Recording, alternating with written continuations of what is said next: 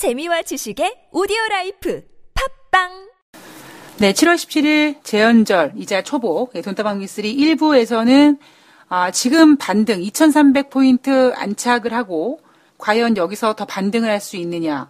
사실 대부분 분위기가요. 더 반등할 수 있는 것에 약간 조금 더 힘을 많이 실어주고 있는 것 같습니다. 그래서 오늘 돈다방 미쓰리는 증권사들, 국내 증권사들이 지금 과연 2300포인트 안착을 한 이 시점에서 앞으로의 반등에 대해서 어떤 마음가짐을 가져야 되며 무엇을 챙겨봐야 되며 좀 더 나가서는 뭐 정말 반등을 할 수 있느냐 없느냐 이런 부분까지 체크를 하고 있는데 일부에서는 뭐 반등은 가능한데 반등은 가능한데 지금 만약에 반등한다면 우리가 미국이 주식시장이 막 좋으니까 미국 주식 왜 좋아요? 아유 기업 실적이 좋잖아요. 그렇다면 우리도 반등할 건데 우리도 기업 실적 때문에 막 팔레레 좋아할 게 아니라 우리는 현실 감각을 더 키워야 된다라는 내용에 대해서 좀 냉정한 보고서를 말씀드렸고요. 지금부터는 여러분들 자 기대하시라 반등합니다 라는 내용들을 좀 전해드리도록 할 텐데요. 자, 첫 번째는 유안타증권입니다. 코스피 반등 국면 어떻게 진행될 것인가 라는 제목인데 미국과 중국의 무역 전쟁 격화 우려감 속에서 최근 들어서 저점이 120주 이평선 부근에서 기술적인 의미의 지지를 확인하고 있다. 2008년도 1월과 2011년도 8월에 급락할 당시 단기 반등 과정에서 하락폭의 50% 정도를 되돌린 다음에 다시 하락해서 바닥을 형성했던 그런 히스토리가 있다. 따라서 그런 어떠한 하락폭의 50% 정도를 반등했을 때 이런 어떤 기술적인 차트를 쭉 분석해 본 결과 2350포인트까지는 일단 단기 반등 목표치를 가져가도 될 거라고 보고 있습니다. 자, S&P 500 같은 경우에는요. 6월달 고점대를 돌파한 다음에 상승을 하고 있죠. 그런데 상승한다는 게 계속 고고고를 외치기보다는 뭔가 상승은 하는데 기간 조정이라고 생각되는 모습이 좀 진행되고 있고 그러다 보니까 S&P 500은 120일 이평선에서 하락 전환한 상태고요. 중국 같은 경우도 2016년에 저점대에서 반등을 하고는 있는데 더딘 반등을 하다 보니까 더딘 반등을 하고 거기에다가 또 미국과 중국의 무역 분쟁 우려감 때문에 들썩들썩 하다 보니까 아직도 상해 종합지수 같은 경우에는 불규칙한 반등 국면이 예상이 된다라고 보고 있습니다. 따라서 우리나라가 단독으로 주식시장에서 움직일 수는 없잖아요. 그러다 보니까 미국도 보고 중국도 봤을 때 뭔가 기간 조정이라든가 더딘 반등이라든가 불규칙한 반등 이런 것들을 다 전반적으로 계산을 해봤을 때 우리나라 코스피 지수는 2350포인트까지 반등할 자리가 지금 보이고 있다라는 거죠.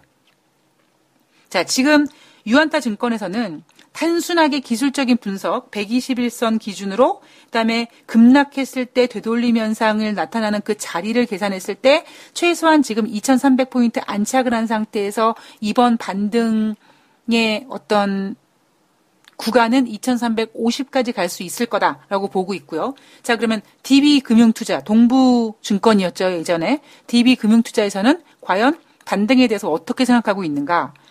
반전의 힘은 어디에서 오는가라는 제목의 보고서인데요. DB금융투자는 유로존을 봐야 된다고 보고 있습니다.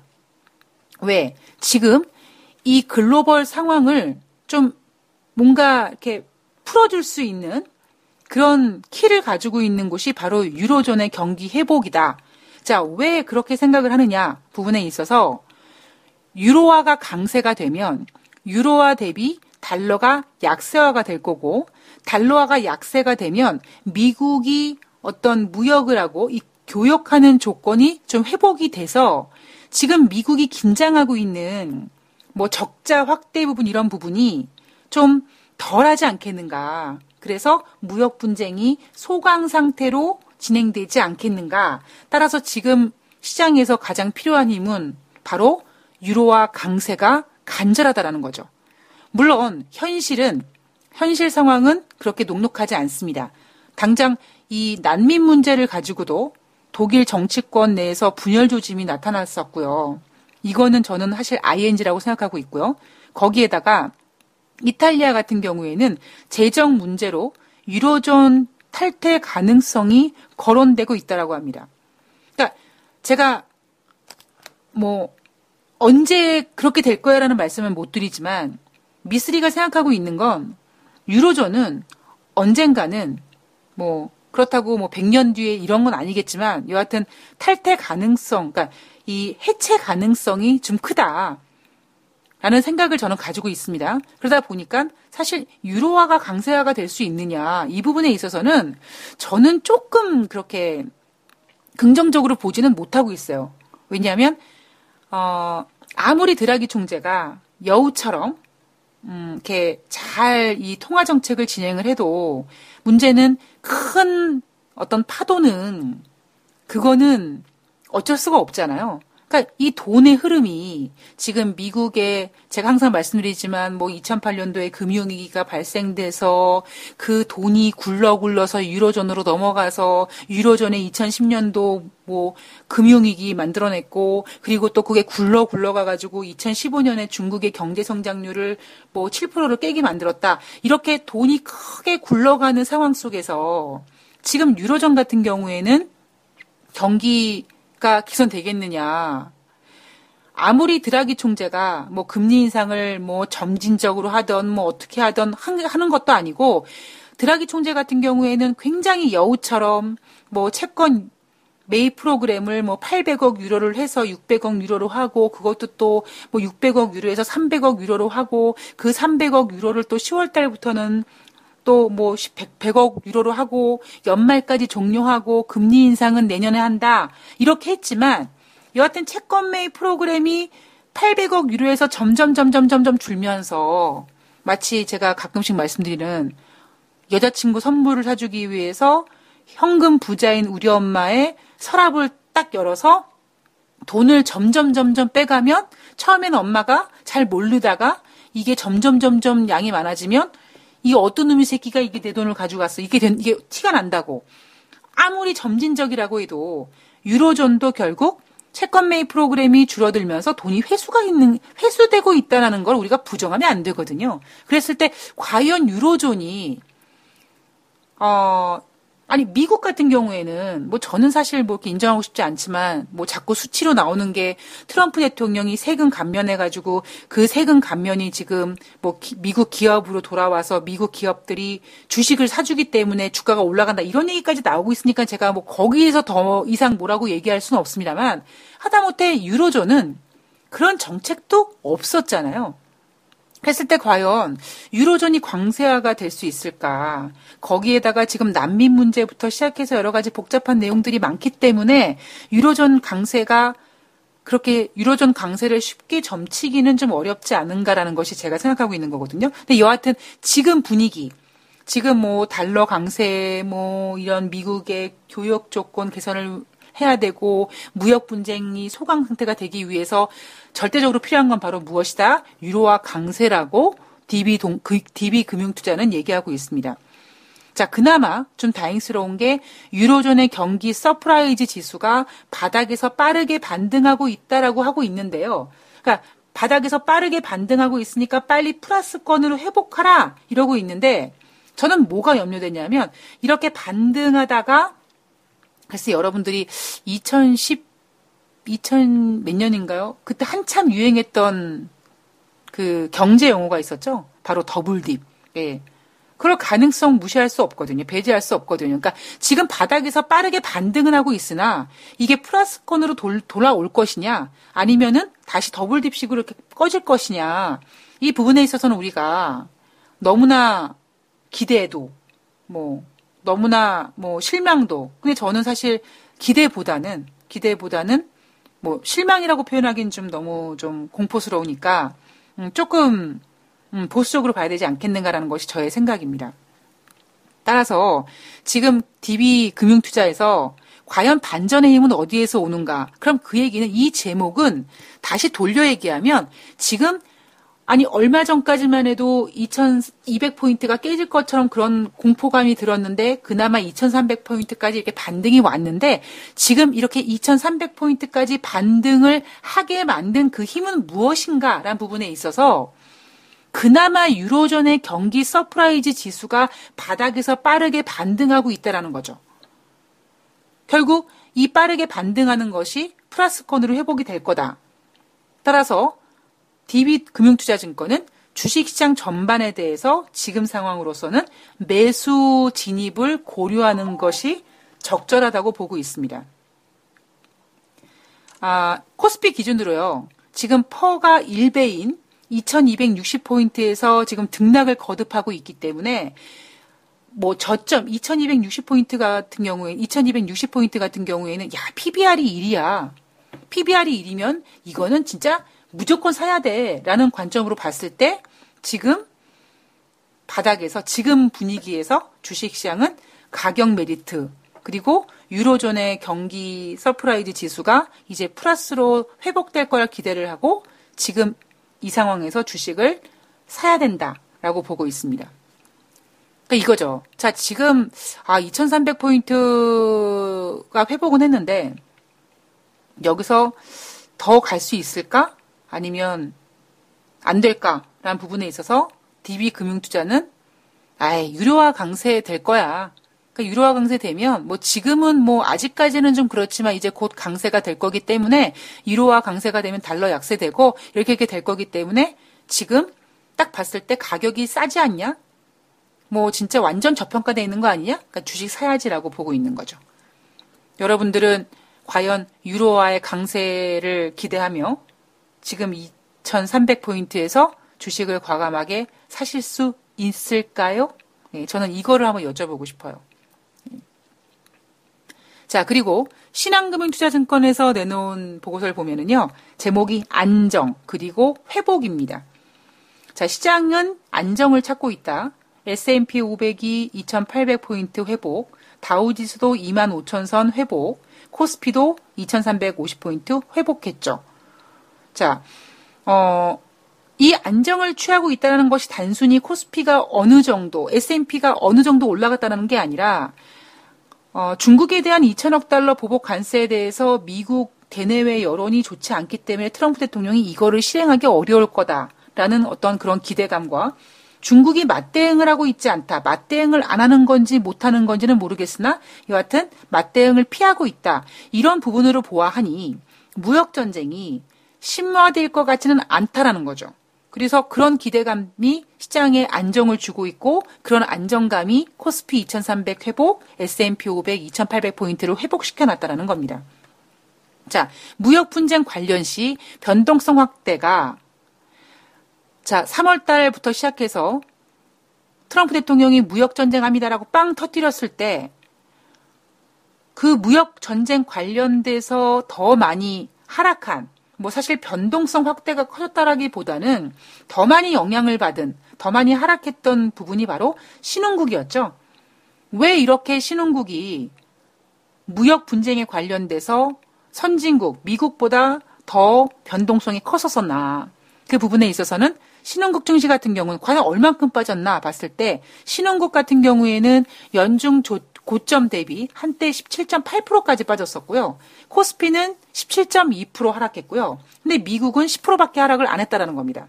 이 무역 분쟁이라는 이슈를 가지고 주가가 하락하는 그 프로테이지를 봤더니 그리고 신흥 증시의 미증시 대비 상대 강도를 봤더니 1988년 시작점을 기준으로 마이너스에 진입했는데 이 마이너스 진입은 2015년 이후 처음이라고 합니다.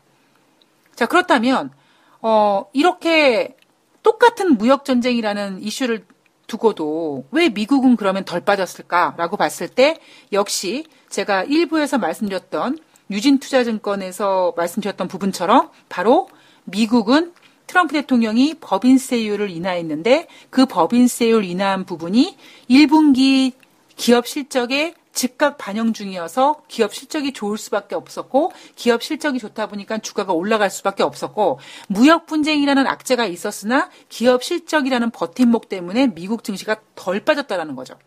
그리고 두 번째는 뭐 세금을 덜 내니까 그 돈 가지고 자사주를 매입하는 내용들이 증가되다 보니까 당연히 주가는 오르고 기업 순이익은 훨씬 더 증가될 수밖에 없는 거죠.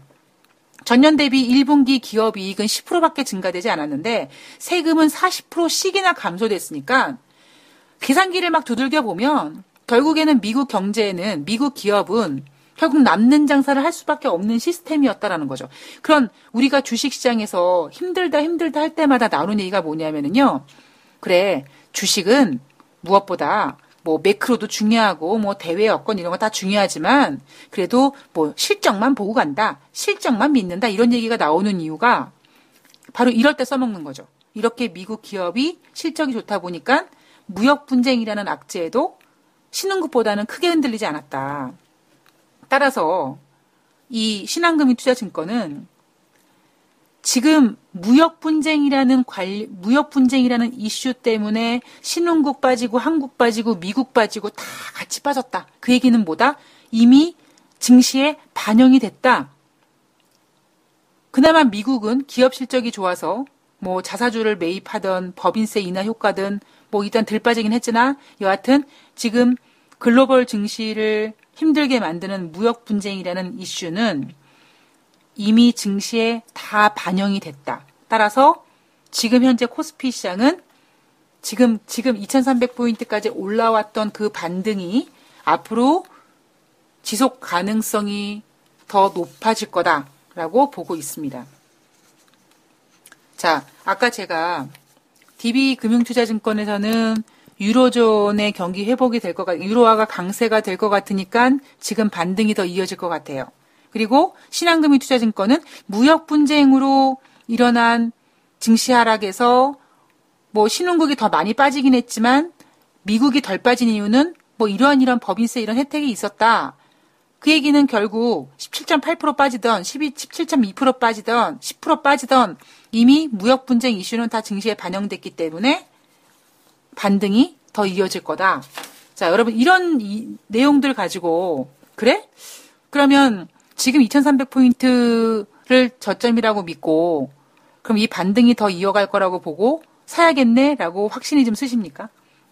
제가 오늘 여러분들한테 계속 질문을 던지고 있죠. 왜냐하면 질문을 던져야 될 때예요.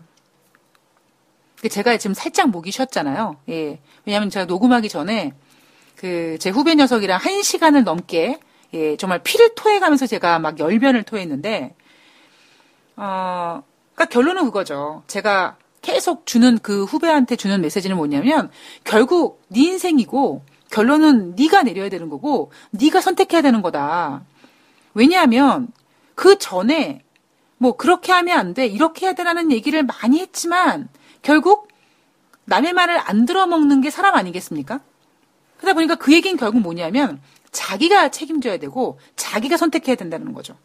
그러니까 지금 2300포인트에서 아마 많은 분들께서 사실 솔직한 얘기로 주식시장에 내가 현금 가지고 있는데 주식시장에 내가 지금 들어가고 싶어 라고 했을 때 가만히 있어봐 2300포인트 지금 주식을 사야 돼 말아야 돼 라고 고민하시는 개인 투자자분들보다는 이 정도로 그래도 2300포인트 반등했는데 여기서 내가 좀 반등의 물량을 정리해야 되나 말아야 되나라는 거를 고민하시는 분들이 더 많으실 거랍니다. 많으실 거라고 생각합니다. 그러니까 여러분들 입장에서 자, 지금 2300포인트인데 여기서 더 가기 위한 조건들을 지금 증권사에서 계속 얘기해주고 있지 않습니까? 근데 여러분들이 과연 이러한 그들의 이야기를 믿고 뭐 예를 들면 맞아 그럴 것 같아 가능성 있어 이렇게 생각하시면서 정말 뭐 더 버티고 가실 수 있는지 아니면 현금 가지고 계신 분은 사실 수 있는지 아니면 야 지금 유로화 강세가 지금 될 수 있겠냐? 뭐 야 기술적인 분석으로 보기에는 좀 너무 그렇지 않냐? 무역 분쟁이 지금 이미 증시에 다 반영이 돼 있다고? 아직 안 끝난 거 아니야? 어떻게 이런 식으로 물음표를 치면서 주식시장을 좀 냉정하게 보시겠습니까? 그리고 지금 상황에서는 어떤 게 더 개인 투자자들한테 필요할까요? 이것뿐만 아니라 이번 주 증시의 어떤 흐름에 있어서 뭐 기사 내용이 있는데 이런 내용이 있습니다. 뭐 지난주 한국 증시가 대내외 불확실성에도 불구하고 바닥을 다지는 시기였다면 이번 주 그러니까 7월 16일부터 7월 20일까지는 반등의 기미를 모색하는 기간이 될 전망이다. 그 얘기는 뭐냐면 지난주에 2300포인트 안착한 거는 바닥을 다진 거고 그 얘기는 다시 반등한다는 얘기는 더 올라갈 수 있다는 얘기거든요. 그 근거로는 미국과 중국의 무역 분쟁이 주춤한 양상을 비치면서 2분기 실적에 대한 관심이 다시 부각됐고 그러나 아직까지 끝날 때까지 끝나지 않은 무역 전쟁이 진행 중이다 보니까 실적 개선주와 경기 방어주 위주로 투자 전략을 짜야 된다라고 보고 있습니다. 무역 전쟁 같은 경우에는요. 무역 전쟁 확전 그러니까 2천억 달러 규모의 관세 품목 리스트를 발표하면서 무역 전쟁이 커질 거라고 예상했지만 중국이 보복 정책을 내놓지 않으면서 무역 전쟁이 지금 소강 상태를 보이고 있고 그리고 미국이 만약에 실제로 2천억 달러 규모의 10%를 관세를 부과하면 중국산 소비재를 대체할 품목이 찾기 어렵기 때문에 그 얘기는 이미 저가의 중국산 제품들이 미국 시장을 너무나 장악하고 있기 때문에 만약에 진짜 그렇게 관세를 부과하게 된다면 미국 자체 내 소비가 위축되겠죠. 인플레이션 커지게 될 겁니다. 그리고 스태그플레이션 가능성에 노출되기 때문에 쉽사리 2천억 달러에 대해서 관세를 부과하기 어렵다. 그리고 2천억 달러 품목 규모 같은 경우에는 공청회와 품목 확정에 물리적 시간이 필요하다 보니까 뭐 9월 정도에나 가능하다는 거죠. 거기에다가 공화당이 주도하는 상원 반발도 거세지고 있다. 따라서 무역 분쟁 쉽게 진행되기 어렵다고 보고 있는 겁니다. 그리고 실적 같은 경우에는 그러니까 무역 전쟁이 실제로 진행되기는 어렵지만 아직 끝나진 않았답니다. 그리고 실적 같은 경우에는 2분기 코스피 영업이익 추정치가 50조 8천억 원으로 분기 사상 최대 실적을 예상하고 있고 그리고 2분기 실적 자신감 회복은 신흥국 내에서 우리나라 같은 경우에는 실적 펀더멘털의 안전지대로서 차별화 동력으로 작용될 거라는 거죠. 그러니까 신흥국인데 우리나라가 워낙 펀더멘털이 훌륭해서 혹여라도 어떤 문제가 생기더라도 실적만 놓고 본다면 우리나라 주식시장 같은 경우는 실적이 충분히 지수를 받쳐줄 수 있을 정도가 된다라는 겁니다. 거기에다가 유로존 경기 개선세가 상대적으로 강하고 있는 거는 유로화가 강세화가 될 거고 그리고 원화가 안정화되면 외국인들의 수급 개선에 영향을 줄 거라는 거죠. 따라서 지난주 2300포인트 안착을 한 모습을 보고 국내 증권사 애널리스트들은 굉장히 좀 힘을 얻은 거죠. 그리고 무엇보다 무역 전쟁이 굉장히 소강 상태에 접어들었다라는 점. 그리고 실적 시즌을 보자라는 점. 그래서 아까 어떤 증권사가 얘기했던 것처럼 2350까지 갈 거다. 제가 여러분들한테 이런 얘기 드렸죠. 여러분들 이제 이러다가 2300포인트 회복이 되면은요. 이제 2350까지 갈 거라는 얘기 나오고요. 그리고 아마 이번 주 주식시장이 크게 무너지지 않는다면 죄송합니다. 제가 녹음 중에 이걸 휴대폰을 무음으로 해놨는데 오늘 제가 살짝 좀 정신줄을 놨네요.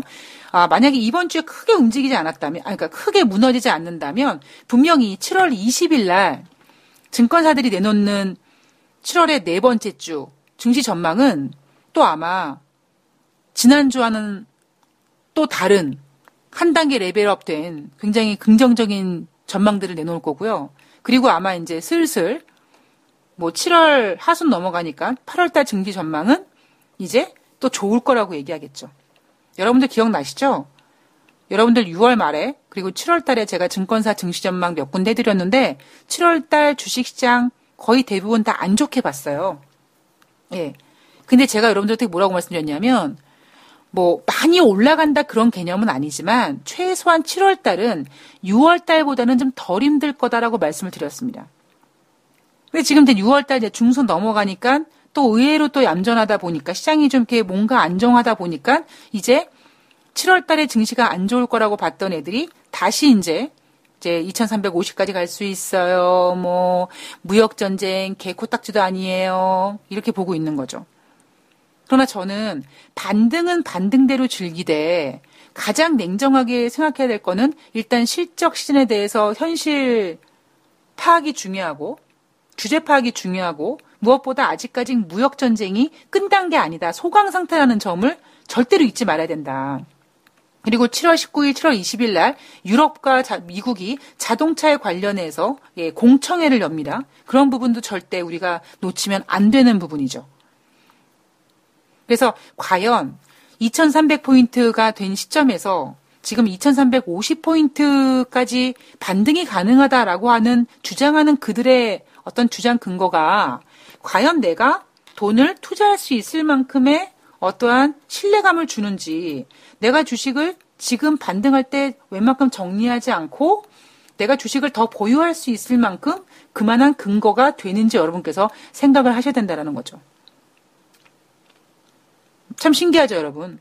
이상하게도 지난주 7월 13일 날 미국 증시가 올랐음에도 불구하고 지금 7월 16일 월요일 날 우리나라 주식시장은 그나마 2300포인트는 지키지만 시장이 마이너스 7%, 지금 7% 정도 진행되고 있습니다.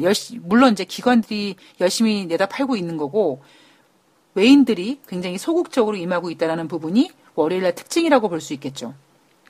자, 과연 이번 주 어떤 모습이 진행될지, 정말 증권사들이 얘기하는 2350까지 뭐 그 이상으로도 반등을 보일 수 있는지, 뭐 그랬으면 다행이겠습니다만 시장은 이미 어느 정도 반영이 돼서, 그리고 중국이 조용하다는 점, 그런 점들이 많이 반영이 됐고요.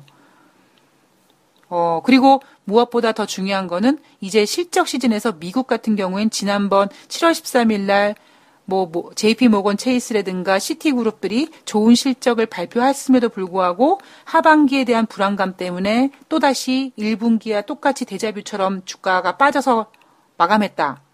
라는 부분에 있어서 미국은 기업 실적은 좋지만 주가는 오히려 이익 실현 차원에서 매도량이 많다라는 부분도 여러분께서 꼭 체크를 하셔야 됩니다.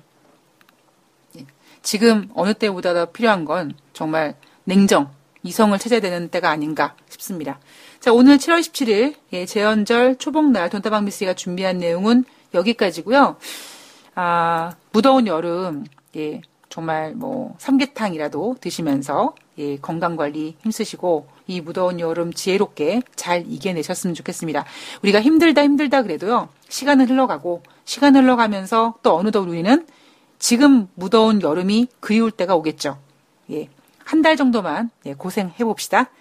오늘 시원한 하루 되시고요. 저는 7월 18일 수요일 날 더욱더 좋은 내용을 가지고 찾아뵙도록 하겠습니다. 고맙습니다.